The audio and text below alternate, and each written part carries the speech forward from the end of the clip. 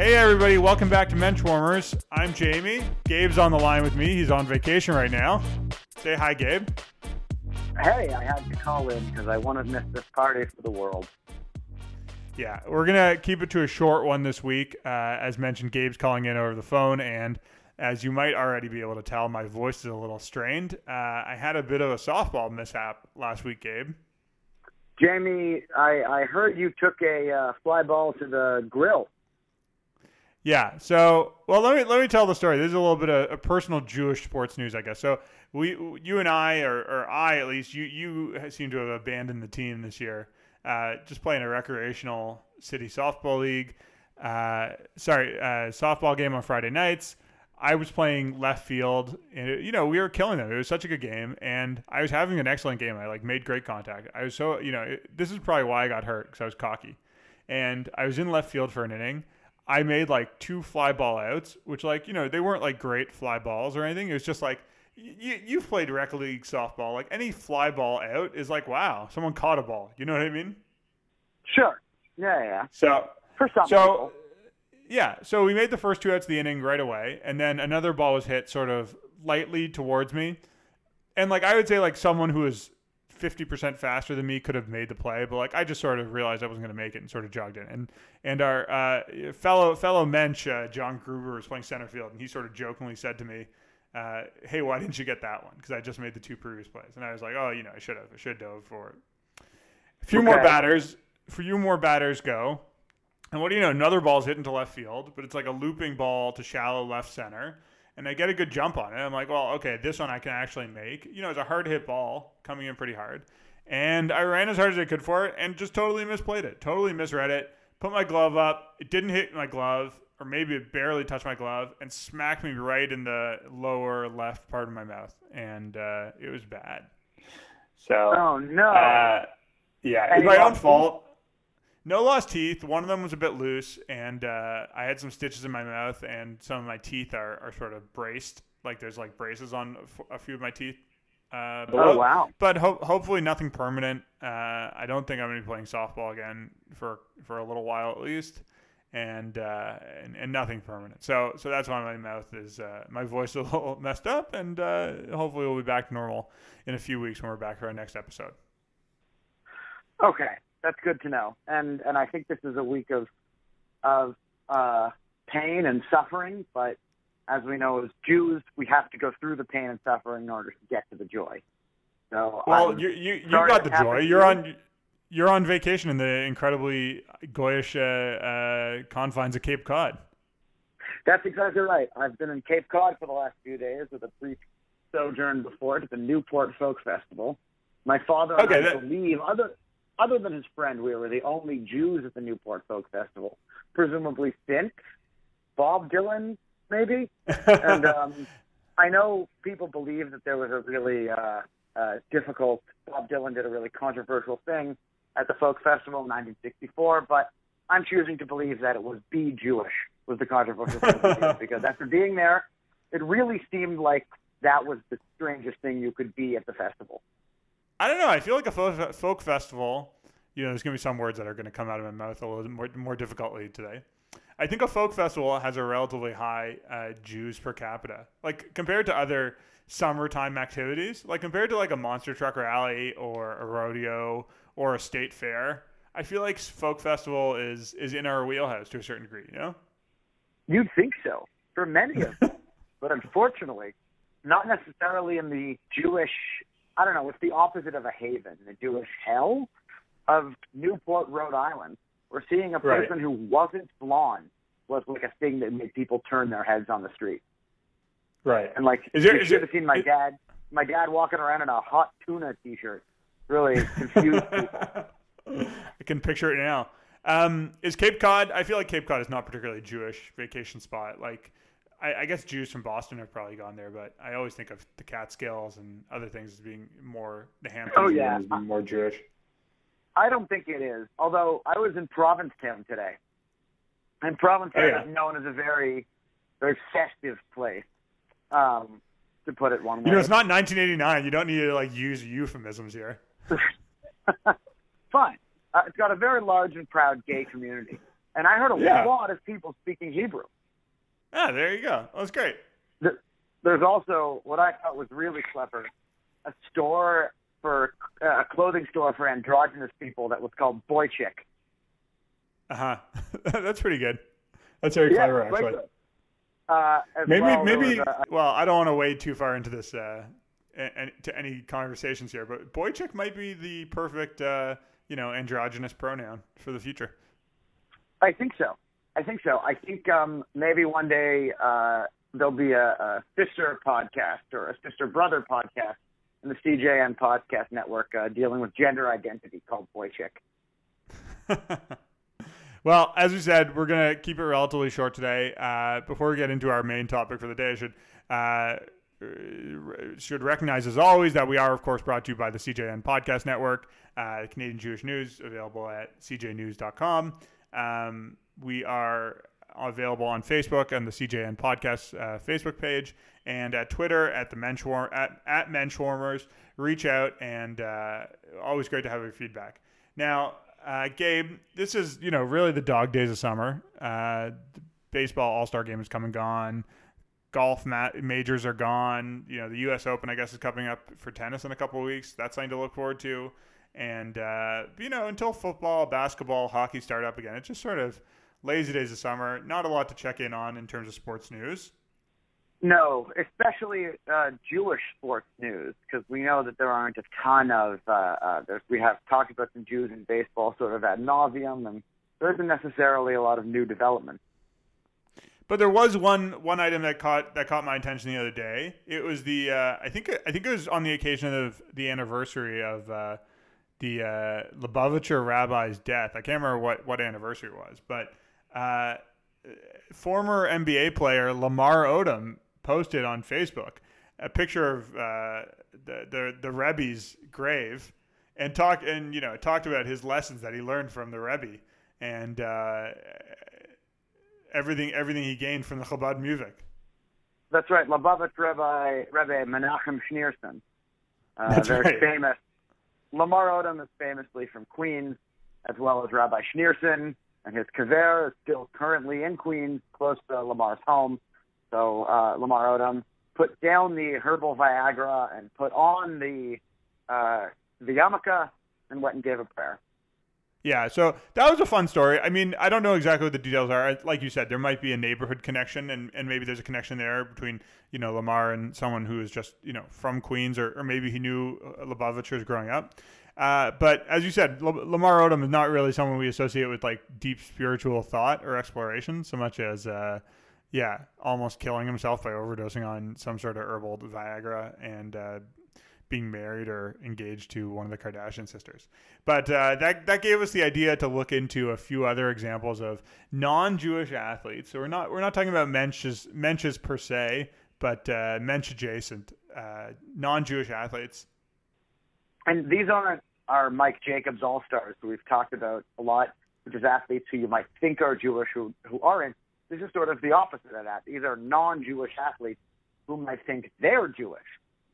Right. So non-Jewish athletes who have interacted with Judaism in different ways. So we found a few other stories that we want to talk about. A few of these are older. Some of them are more recent. The first one we found going back a while is about Reggie White, who was, the sort of minister of defense, a legendary defensive lineman. I think he had the record for sacks for a long time until Strahan broke it, right? I think that's right. But he died at a young age, tragically, one of what was likely, football-related death. But we found an old article on Yahoo Sports that said Reggie White, before he died, was studying the Torah. And was he studying the Torah for like a spiritual reason, or was he studying the Torah because he just wanted to study the Torah? Like, was the Torah a specific thing that he was interested in? Yeah, apparently his study was quite in-depth, and it wasn't just trying to understand the Bible and what it said, but really going deep into the language itself.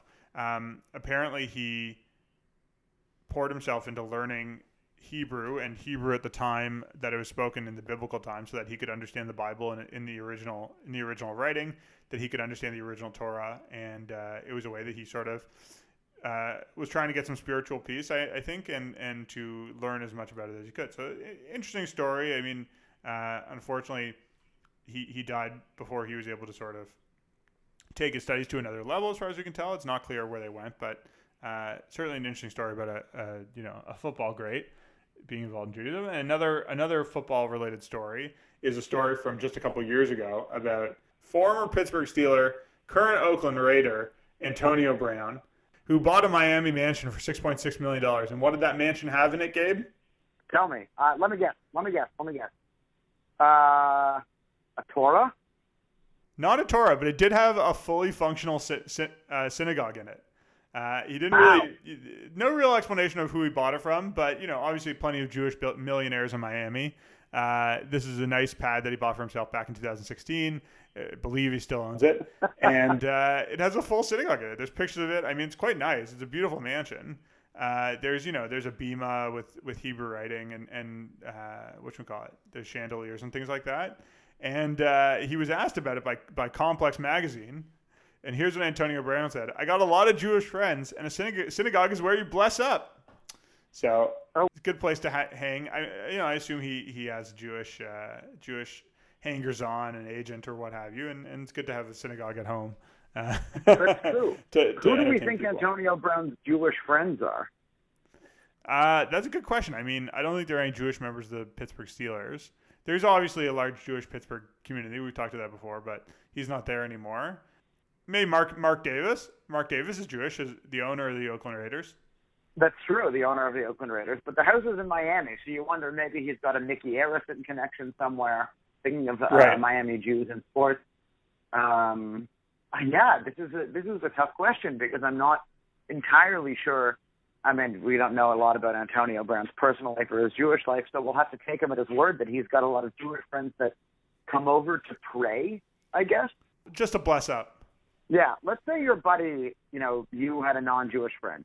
Say this non-Jewish friend is very successful in his chosen field, and you say, Jamie, you got to come over to my house. I got a great new house. I want to have you over. And you went over and he went, hey, here's my synagogue. Do you like it?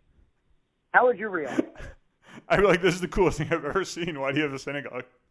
You're right. I mean, exactly. I'd be very impressed by it. I would assume that he didn't build it himself and that he just inherited it from somebody else, which is the case in Antonio Brown. But I would definitely be taken by it. And I think it's unfortunate that I hope that he uses it for something beyond just sitting, just having it to be you should use it as part of the functional space. But I feel like once you set up the space as a synagogue, it's hard to convert it into something else, like maybe a home theater or something like that. Right. You have the pews used for something. And you could use it as a chapel. I don't know how religious he is, but you could use it as any kind of chapel. But it would be very cool. That bima could be any kind of dais. Yeah. On to our next non-Jew. We have the very well-known cheater and very poor baseball announcer Alex Rodriguez, who Gabe, I know you're a big fan of his current relationship. Oh, I love A-Rod. You're a big fan of his current relationship with Jennifer Lopez. She stopped by Baseball Tonight the other day, the Sunday night baseball broadcast that he does, and brought him a cake that nobody ate, which was very funny. It was his 50th birthday, and A-Rod's 50? Yeah, so she looks amazing. It's unbelievable how she's she 50. looks for 50. He's not 50. I don't believe A-Rod. No, you're right. He's not 50. It was like his 43rd birthday or something like that. Right. Maybe older. We're going to have our producer fact check this one. Anyways, you may recall that before J-Lo, one of the people that A-Rod dated was Madonna, and Madonna famously associated with New Age Kabbalah learning. And there was a period where A-Rod had been spotted at the Hollywood Kabbalah Center going in and doing some Kabbalah studies. So despite not being Jewish, not really having any Kabbalah, being a sort of esoteric thing even within the Jewish world, A-Rod was studying it for a bit, at least with Madonna. And we fact check, A-Rod is 44 years old. So I assume that's an auspicious number. We'll need some of our Kabbalistic numerology students to inform us of the significance of his 44 years. So it's interesting you say that, because at the time we are recording right now, Mr. Aroyd, Alex Rodriguez himself, put out an Instagram today. And the Instagram, he is leaning over a hotel room balcony over the beach of Tel Aviv with the caption, "The Motherland, Israel." And there's the emoji of the Israeli flag. First time here. Oh, wow. Period. I'm in love. Hashtag energy off the charts. That's great. Okay, so an even more recent connection between between Alex Rodriguez and the Jewish people. Alex Rodriguez, not Jewish as far as we can tell. Like some Jews, spends too much time in Miami, and sometimes that gets him in trouble. That's gotten him in trouble in the past, but not Jewish, but Jew adjacent in a few ways. Well, A-Rod, I believe my understanding is I see a new post of A-Rod with his daughters that J-Lo has a show in Tel Aviv tomorrow, and they're there for the show, watching the rehearsals, sort of taking in the sights, seeing all the people. His final caption is, quote, "What an amazing time we are having on my first trip to Israel. The people have been wonderful and have such energy. I will definitely be back and recommend visiting this incredible country. Heart." How many of you have been to Israel, and how was your experience? And that post currently has 4,619 comments. Wow. I wonder when a celebrity or like an influencer, someone who has like a lot of engagement on social media, like asks for replies. It's like, I understand the idea of like wanting to generate like, commentary and like a discussion or something like that. Yeah. Engagement, right? But it's like, is anyone from their team being like, "Oh man, I can't," like, I want to know if they're like social media managers, like, "Oh man, I can't believe they did an engagement post. Now I have to read all these replies. I have to go through these stupid things because like we're going to do some other bit with, what the feedback was or something like that." Or is somebody going to go to A-Rod and say, "Here are the 5 most interesting stories of people said of their time in Israel"? I got to figure that all these people have like a phone that, doesn't get alerts or anything like that. Like they're not reading their comments or mentions or anything like that because it's like, there's just too much, right? But I'm saying like, there might be something genuinely interesting, right? Like there might be something that A-Rod would actually like to know from people out there, from his fans or from other, just the general public. And it's like, how could he possibly engage with people without just getting like 99% of the comments being inane nonsense? Where else is he going to get a recommendation? Where else is he going to get a recommendation for a really good hummus bar on the beach in Tel Aviv? He won't find it otherwise. He's got to hear from the people who live in Israel. Yeah, exactly. You need the local flavor. Well, moving on to our last story that we have now of a Jew adjacent or Judaism adjacent athlete. This is a story from the Jerusalem Post from 2015, and it's about a Hebrew tattoo on the arm of one NBA champion, former MVP Steph Curry. Future Hall of Famer Stephen Curry. Certainly. So it says that Steph Curry's mother had been studying Hebrew for 5 years, and he and his wife, Aisha, got matching tattoos that read, "Love never failed to be." And that is written in Hebrew, and that's from the Bible. But interestingly, that Bible verse is from 1 Corinthians, which of course is one of the books of the New Testament. It's not a Tanakh, it's a Bible. I looked this up before. 1 Corinthians was originally written, as the name would imply, Corinth, obviously a city in Greece. It was originally written in Greek. There's no reason to think it was ever in Hebrew or anything like that, and it never would have been translated into Hebrew like for typical study because Jews don't follow the New Testament. Like, and even like a Jew who is interested in the New Testament, I don't think would be necessarily that interested in Corinthians, which I feel like is just the book that people use like verses from to read at people's wedding. So for whatever reason, he got it translated into Hebrew and tattooed on his arm. In your life of going to Hebrew school and growing up, did you ever did anyone ever discuss Corinthians in any way? No. Like, I think there probably would have been maybe at some level, there was some acknowledgement that, like, yes, there are other books of the Bible that, Christian people read and think are holy and that describe the life and times of Jesus and things around that. But no one would have been like, and one of those books is Corinthians, which, again, as far as I know, just contains, like, sappy love poetry. And I'm basing that on, like, seeing people read it at weddings, in TV shows and movies, and nothing else. No one has ever mentioned, like, do you know what I mean? Like, how like people read like the Book of Job because it's like it's a good book. Like Time put it on their list of like 100 best novels or something like that. But no one was like, you should read Corinthians for your edification and like to understand religion better. Yeah, oh, of course. And I don't think anybody says to, oh, you never hear your rabbi say, remember Corinthians. We hear that Corinth tells us not to be greedy or whatever. No, you hear it in sort of the sappy, non-religious times. Right, exactly. It's not exactly the Sermon on the Mount. But why Hebrew? Why would Steph do it in Hebrew? I have no idea. It wasn't really clear. I mean, it just sort of said, his mom had been learning it. And I feel like there might be a, sort of, not exactly a fetishization, but like this idea that like, oh, it's a spiritual language or something like that. And like, okay, it is. But it's sort of funny. Like, I feel like no one these days, no North American person these days is getting Chinese symbols tattooed on their arms the way they might have like 15 or 20 years ago.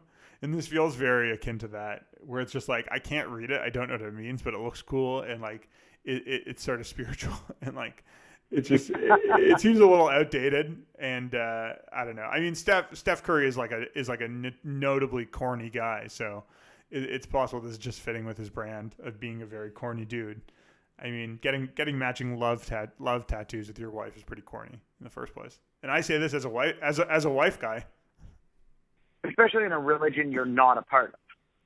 In the language of a religion you're not a part of. It's interesting you bring that up about sort of a lovey-dovey part of Corinthians. My bar mitzvah portion, I didn't understand this at the time, but this is a totally true story. My whole bar mitzvah portion from Samuel, the book of Samuel, was just a long list of how King David bought and sold all of his concubines and what his concubines did with him. So it would be like, oh, and King David laid with Bathsheba, and it was good. And then King David laid with Elisheva, and it was good. And then King David laid with Jezebel of Bethlehem, and it was good. And that was my whole bar mitzvah portion. And I didn't know what it all meant at the time. But apparently my grandfather thought it was the funniest thing I'd ever heard in his life. That's great. I respect that nobody really understood it except probably like the rabbi and like a few old guys who know every parsha, and we're just like, yeah, this is the sexy part of the Haftorah here. Right, exactly. This is the fucked up Haftorah. That's exactly the what muftir. A muftir, we're told by our more educated producer, correcting our liturgy, liturgical Judaism. Yeah. There's some parts. I mean, there's lots of parts of the Bible that have a lot of sex in them. I feel like that's the part that is more exciting when you're a kid. You just gotta dig and find it. That's like every part of the Bible that like features in a Leonard Cohen song is like from the real sexy parts of the Bible. Yeah, and it's something you don't hear like that often. You hear about Abraham and you hear about David. But you don't be like, oh yeah, there's just a list of David's concubines. Yeah, he was the king. Kings had concubines back then. And they make like a 12-year-old kid while the rabbi shoves his hands into his face and hopes that the kid doesn't really understand it too much in his Haftarah. Well, it's good to be the king, as Mel Brooks once said. I guess. I think we should call it there. I'm sort of at the end of how much I can talk without biting into my lip too much. Hopefully I'm back to full fighting strength, and off the canvas in a few weeks.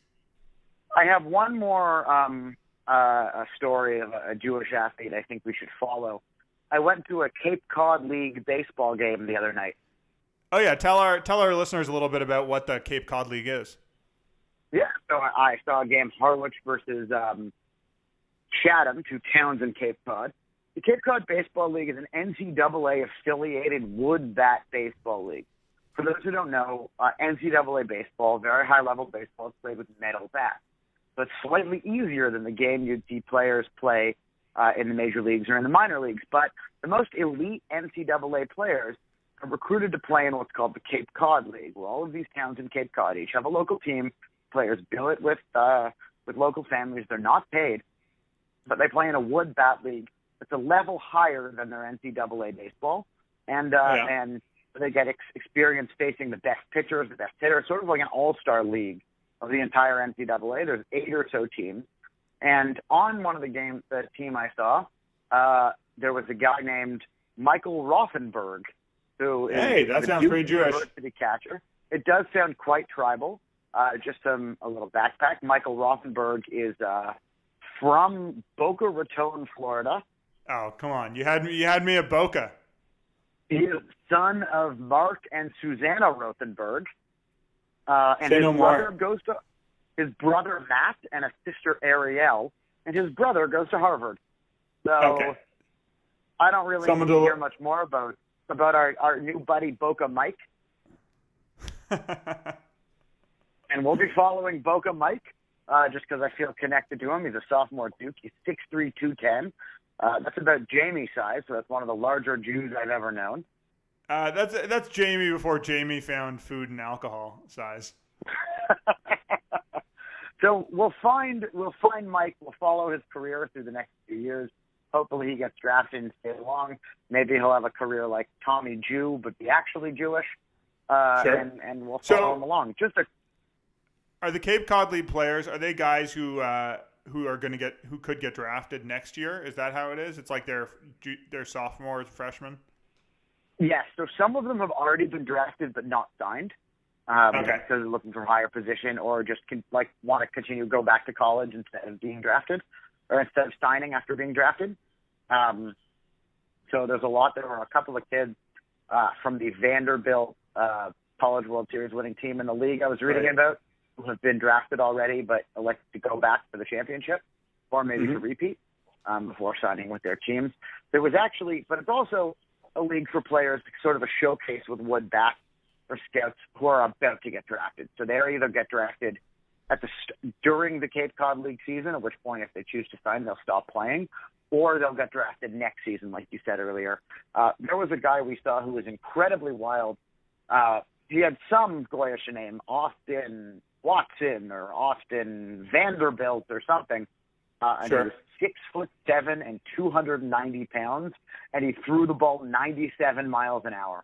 And it was a tiny ballpark, and when he threw it, people would gasp. This dude was a unit. That's a big hoss. And then he hit two batters during that inning, and both of them looked like it was a lot of pain. And I went up. It's like a city park, right? There's no real barrier. There's just people hanging out watching. So I went up to the guy on deck, and I said, "Hey, man, what's it like going to face a guy who's this big?" And he looked at me and went, "It's not fun." Well, we'll have to keep an eye out for more information about Boca Mike, and maybe we'll reach out to him and get some a confirmation that he's Jewish. But I think we're pretty good there. And if not, he's a real Mike Jacobs All-Star with that background. There's a hint to our producer Alex to reach out to the Duke media office to see if Boca Mike wants to be on our podcast.